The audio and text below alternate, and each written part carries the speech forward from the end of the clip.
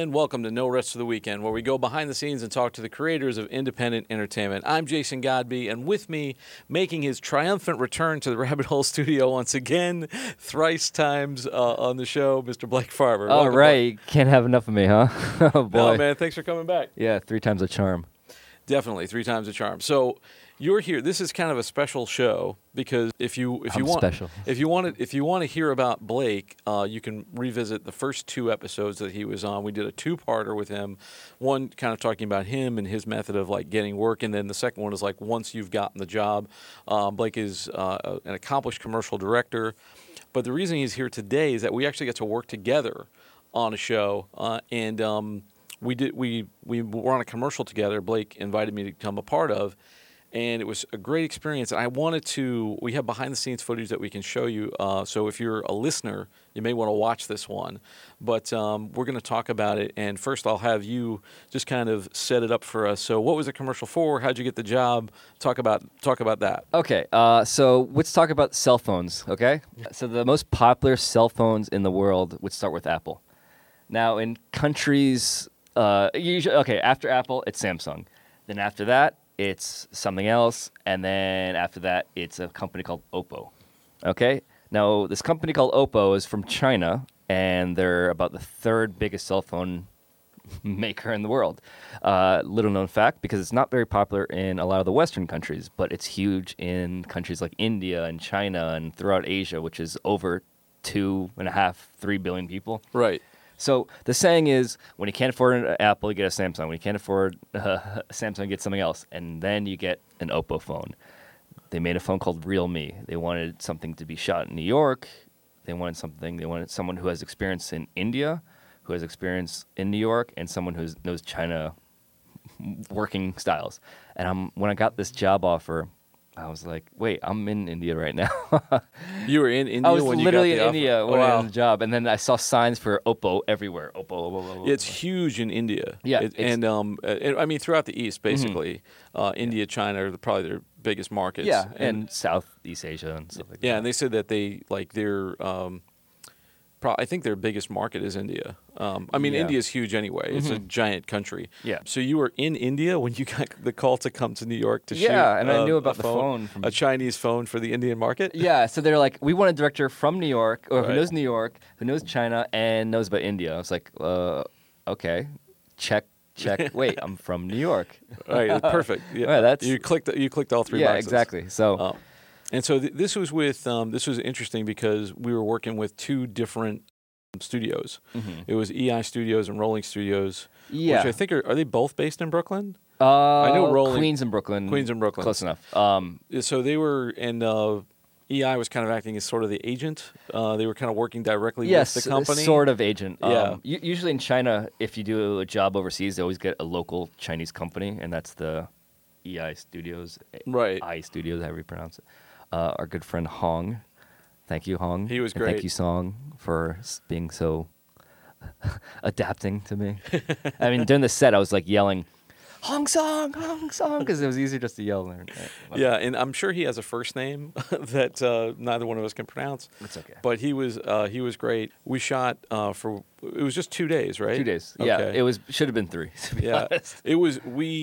I was trying to think because we did 3 locations the first day, 3 or 4 locations the first day. Park Avenue, then we shot in the boxing gym, Yeah. and then we shot 2 different floors at Brooklyn Law yeah, School. right down the street here. Yeah. We compact it to be 2-in-1 locations just to. And then the lessen- second day, Oh, we also was had raining and- horrendous weather.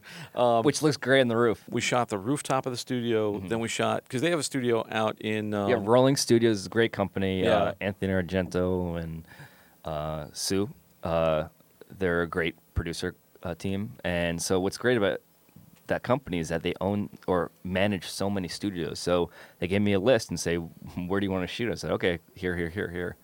And we have access to like a key to all these places. Which Yeah, is and they were amazing. gorgeous too. There was a place out, they had this studio out in Greenpoint, Yeah. and it was like 2 different studios, and they shot on the roof of one of them. Yeah.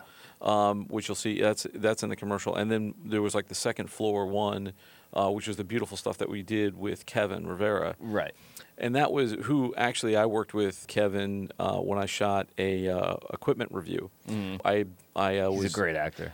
He's Awesome, talented wonderful guy. kid, and wonderful dancer too. And we actually shot I did a test of a gimbal, and he was like the dancer that I shot on the gimbal. We went down to Coney Island, shot. Oh, a I dance saw video. that. It was cool. It was really cool. Yeah. We had a great cast, great diverse cast, and the whole thing. What would you say? Like the concept of the commercial was kind of like the phone is called Real Me. Well, before we go to there, they said, what are some ideas? Because they don't know New York. Oh, so did you come up with a concept for this? Yeah, I worked with my Okay. friend Abi, and Oh, he's cool. a great writer. So we kind of partnered up, and he knows both Indian culture. He knows Oppo well. He knows this kind of thing. A little familiar with New York, so we together wrote something kind of interesting, and they liked it, and they adapted. They changed the voiceover and everything like that, and something that makes sense for New York and those markets. The phone is called Real Me. Mm-hmm. So it was kind of like this phone helps you be the real you.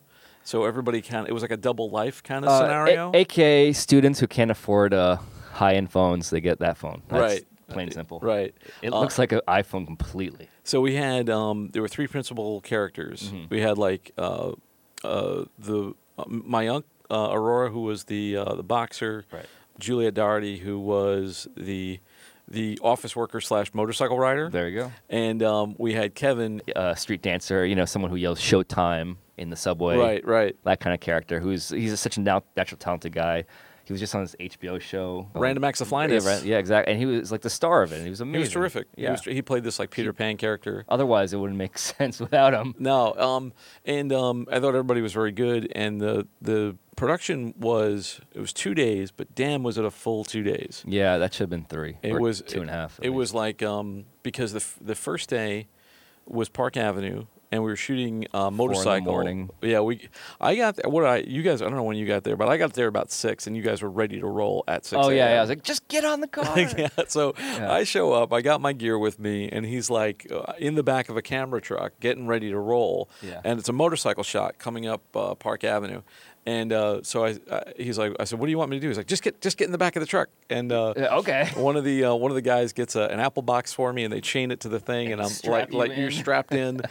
It was like being hanging out of the helicopter. Yeah, almost. Yeah, and, exactly. And we got some great shots driving up and down Park Avenue, which was. Did we close Park Avenue? Did they? It was sort of, and we had the police escort and everything. Like Yeah, that, we had and we had a traffic was- cop traveling behind us or in front of Yeah. us, which was good. And remember a motorcycle stunt? She was she crossed like the line and stuff like that. Oh yeah, we had. I police- think she ran a red light. at yeah, and one the point. police were like, "You gotta follow the law. You gotta follow." Yeah, don't break it. And then we had a car accident. You remember that? Oh yeah, we filmed it too. We filmed the car accident. Oh really? Did yeah, we did I have get the that? shots of it. I'm not using it. I don't go to Yeah, it was court. somebody had. I mean, it was early in the morning, so I'm thinking somebody just had a late night, and I don't know, fell asleep or maybe had a few too many. Yeah, and, she went over the curb. I remember. Yeah, and right in Union Square too, like right where on 17th Street, just went funk right off the Yeah, edge into the flower pot. And I was going around. I was like, oh my god, what? And then we lost our cop for a while because he went to go. Oh, he went to, yeah, because a cop has to be a cop, and they have to protect and serve. So I was Yeah. like, we got to be protected and serve. Right. They have So- to. They have to take care of stuff like that. They can't just be movie cops. Yeah, exactly. So and after that, we went to Gleason's Gym in Brooklyn. Yeah, classic place, except they moved. That was really cool because that place gives you lots of authenticity. Yeah. It just looks, it's a real boxing gym, so it looks like a real boxing gym. And then you guys we were in the ring doing some boxing. I got some great shots of that. And we had a coach too. Yeah, did he have a background in boxing? Did he know, or was he just an actor who looked like a great boxing coach? No, he had a background in, like martial arts and stuff like Oh, that. okay. So he knew a bunch of the things. That's why he had the style and everything. And he's Yeah. like I was trying to make sure we can get a cast. Like they wanted everybody to be young. I said, great, but you need an older person to teach you how to be young, to teach you, or not teach you the ways of the force or something like that. and I You was needed the mentor mentor. character. You need a mentor character. Yeah. That was the big problem. Somebody who could coach the young guy. Exactly. Because Aurora, he's like 22. He's a young He's guy. not a boxer. He's a model. Yeah. And come on, if you're watching this, you know that. We did have one of the guys, the young man who was his opponent, had a boxing background. John. John, he had like a, and you know, like he was coaching him. And he was, helping yeah. him. They were kind of helping each other and trying to make it look real, which was cool.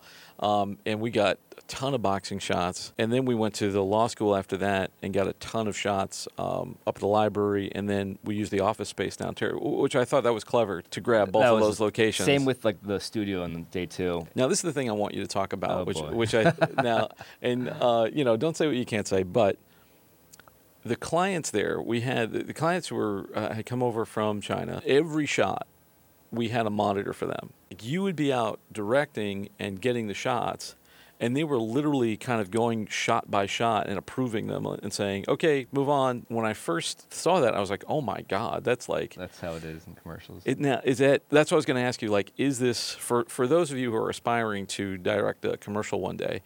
Is this the kind of law of the land, or is that an anomaly? That's more or less how it is, unless you're friends with them and they trust you and you just go on your own, which kind of happens. So if you notice the way I was doing it, I planned it with the assistant director, Felipe Pava. Yeah. Felipe's terrific. Yeah, he's great.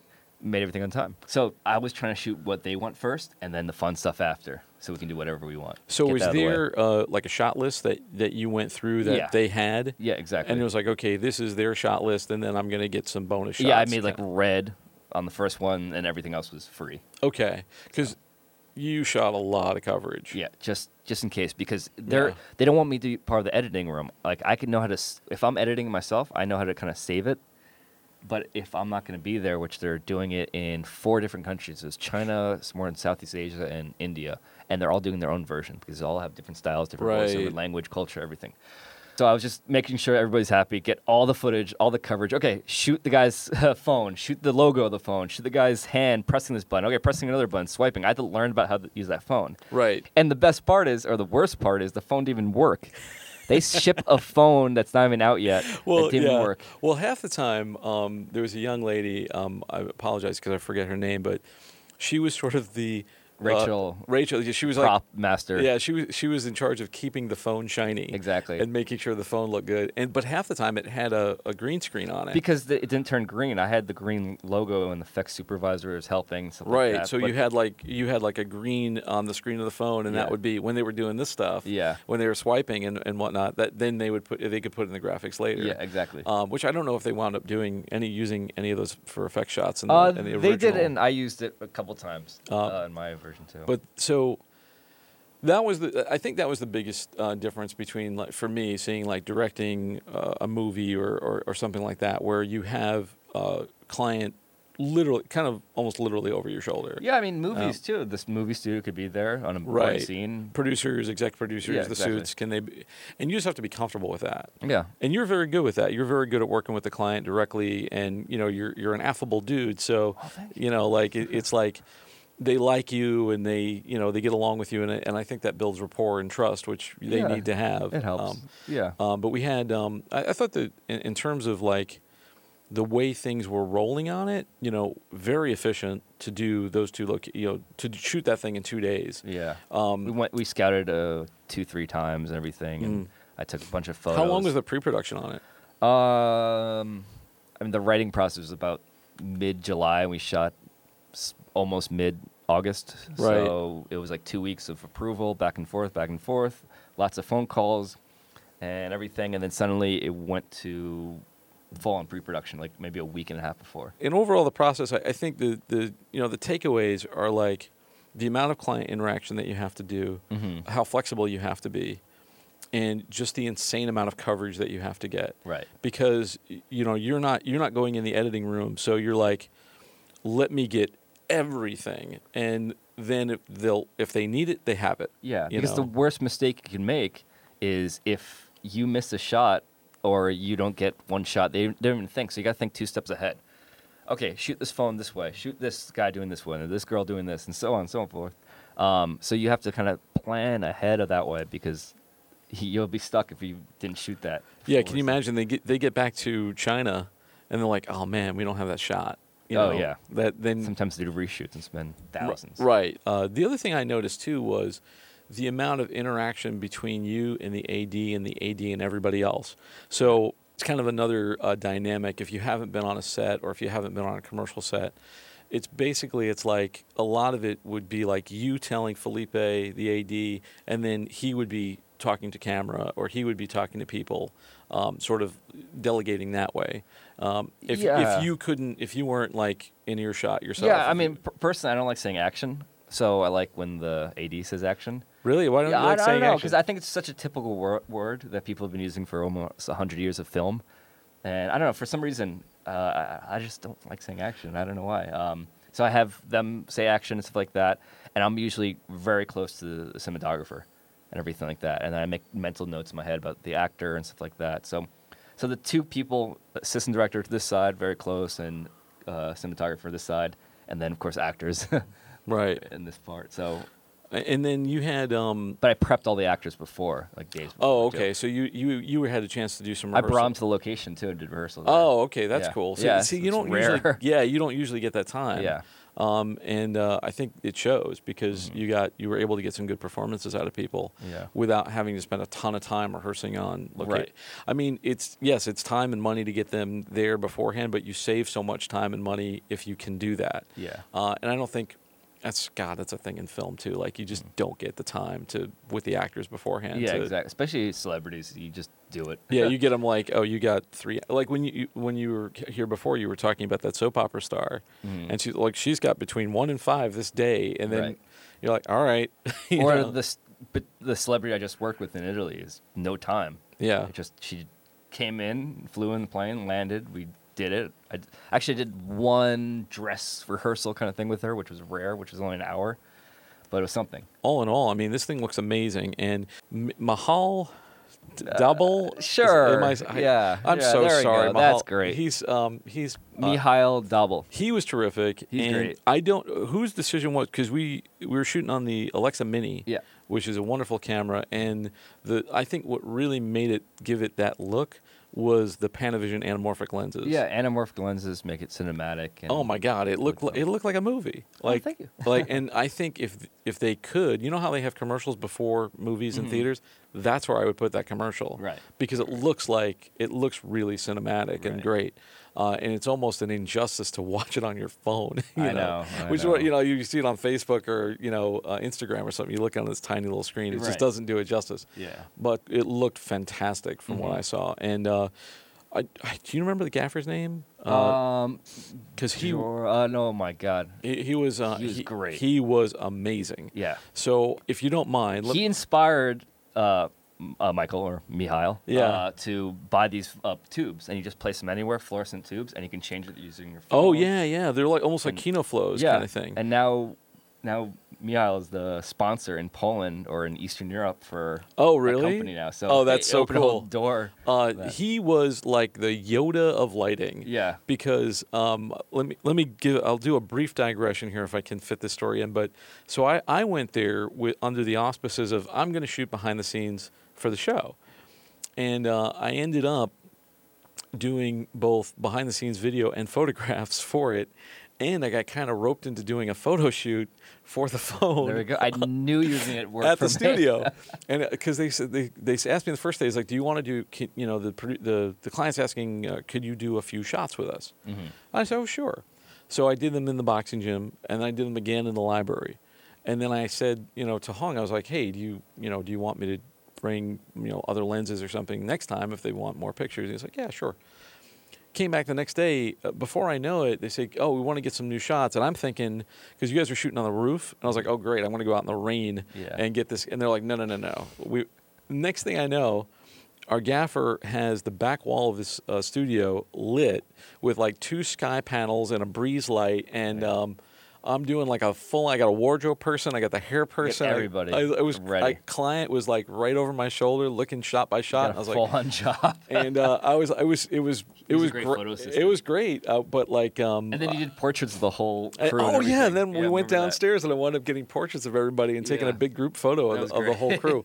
But and it was man, I wish I could. The only thing I wish is that I wish I could have been in that downstairs location, but I was roped into doing the photo shoot, Right. so I couldn't You get had your own studio.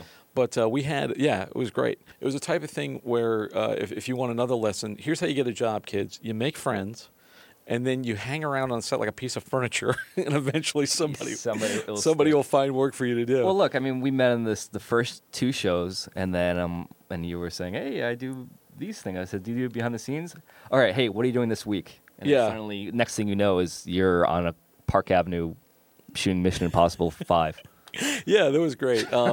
But and to think about it, like it's a commercial. It's it's a short commercial, but we had stunts, we had multiple locations, we're shooting it like a movie, like that kind of experience. Like for someone like you, and this is going to segue into the next thing you're doing. So I'm going to ask you about your upcoming project. Sure. But like for someone like you, if you want to move from commercials to features, this thing looks like a feature. Oh. It looks like it looks like freaking Mission Impossible 7 or whatever that's going to be the next number. But from here, and we'll have some behind the scenes, and you can check out that. You've got, I don't know if you have that on your website, but it's on my website, the behind the scenes video. yeah. But tell us about the next thing you work, because you are working on a feature right now. Yes, in fact, I am. I just finished the script last night. Thank you. You're welcome. You just Okay. so you're in the beginning stages of this. Yeah, and now it's like into development, so I'm pushing it forward with a few interested investors, stuff like that. And then, but the most interesting part is not just shot in places like New York. It's also shot in my personal experiences of places in China and places in Japan, places in Brazil, all these things. So I call it simply, if Indiana Jones played an instrument. So your lead character's a musician, and he's a New Yorker, and then he winds up going on like this adventure through a couple of different continents. Yeah. What was the inspiration for it? Was it just your musical career, and Personal things like stories. Yeah, I mean, I was originally writing a story about a filmmaker. I was like, I couldn't find a love for a filmmaker. I don't know why, but music is an international language, and people could relate to it throughout the world, as we might know. that? Right. So I thought you can have emotional connection to that, make an amazing theme song, and so forth. Was that the kind of thing where, like, is that where you always wanted to go, or was just this project needs to be this length, so I'm going to do a feature of it? It happened when a tragic event happened to me in Brazil, which is a different time for a different story. And that kind of woke me up, and I said, you know what? These stories happen so you can tell the world. You should tell the world your story. You're a filmmaker. Make a feature. And I was like, you know what? Why am I just doing music videos at the time before I Right. did commercials? And then I was starting developing a feature at that point. And That's really cool, man. Like, I wish you a lot of luck with it, because I think your sensibility lends itself to that, and I also think it will be interesting for you and a great experience. And also, I think you're going to have more creative freedom than you do with commercials.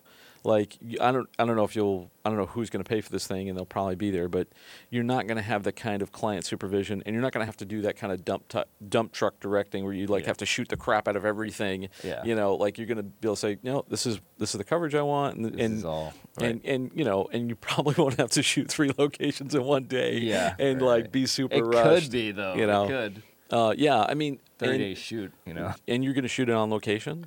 Yeah. What different countries are we talking about?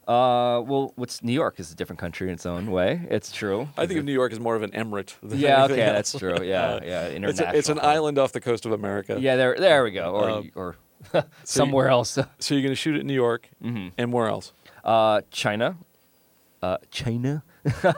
And then, please. Yeah, please. No not impressions. now. And then Japan. And then bring down to Brazil, my second home. Awesome. So Awesome. yeah. So not just there, it's also kind of thing where we can incorporate different cultures and languages and styles and I personalities. think that's the type of thing. And you know what? Because I've seen this too, where people are incorporating different stars, different nationalities from different countries, especially the Chinese market. Because now if you want a blockbuster movie, you have to have people put a Chinese star. Sometimes there's an entire subplot in the movie that's written for that Chinese actor, or even like a plot that makes China look good. Like there's a lot of stuff in movies right now, but the fact that you're going to be filming there, that's a whole huge market that you can open up for that film. And are you going to do it in different languages, or are you going to try and keep everything in English? It'll be some parts subtitles and stuff like that, where we have different characters would speak it. Of course, English. It's an American film. Everything's back to English base. Think of *Inglourious Bastards*, where it's still an American film shot in Europe about Americans and Europeans and all these different cultures and languages: German, English, French. Right, but the Italian.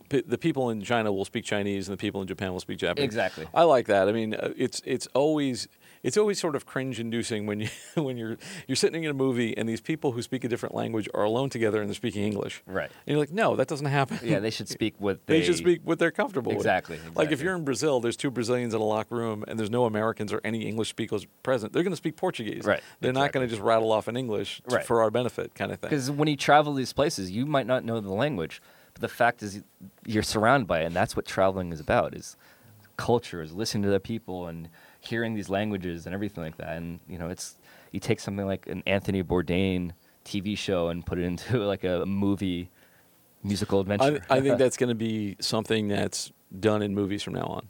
Honestly, I think that's going to be something where we start to see, and we're already seeing it. We're all seeing it. We're already seeing that internationalism and multiculturalism and stuff. It's got to happen more here. I mean, we live in New York, so we're kind of used to it. Yeah. We see that every day, but I don't know how much they see it in Topeka, or Great place. but like maybe if they did, the world would be a kinder, gentler, more tolerant place. Yeah, exactly, Which would be right. nice. Anyway, I'm going to wrap up. But Blake, where can people find you if they want to hire you or learn more about your project? Just search Google Blake Farber or BlakeFarber.com or something like that, or like follow my craziest things on Instagram. You might laugh or might block me. I don't know. I don't know what kind of What's adventures your I'll Instagram handle? do. Just Blake Farber. Okay. Full name. Great. So thanks for coming, man. Yeah, I thank really you. appreciate it. It's so good to do this, and I think it's a great lesson for our viewers or anybody wanting to get into commercials, to kind of give a sort of real-world glimpse of what it's like to direct or even just be on a commercial shoot, which is a great way to cut your teeth in the industry, I think. Yeah, and happy birthday, Mihail. You Yeah. mofo. This won't come out until after that, but Yeah, he's probably we'll send it to him 80. wherever he is. Anyway, and thanks for coming, man. And Thanks for having me. Thank you for taking this trip down the rabbit hole a third time, Mr. Blake Farber. For more episodes of this show, you can always find us. Find them on our website, btrp.nyc. We can also be found on all the major podcast channels: Anchor, iTunes, Stitcher, Google Play, Spotify, etc., etc. For Behind the Rubber Productions, I'm Jason Godby, and we'll see you next time.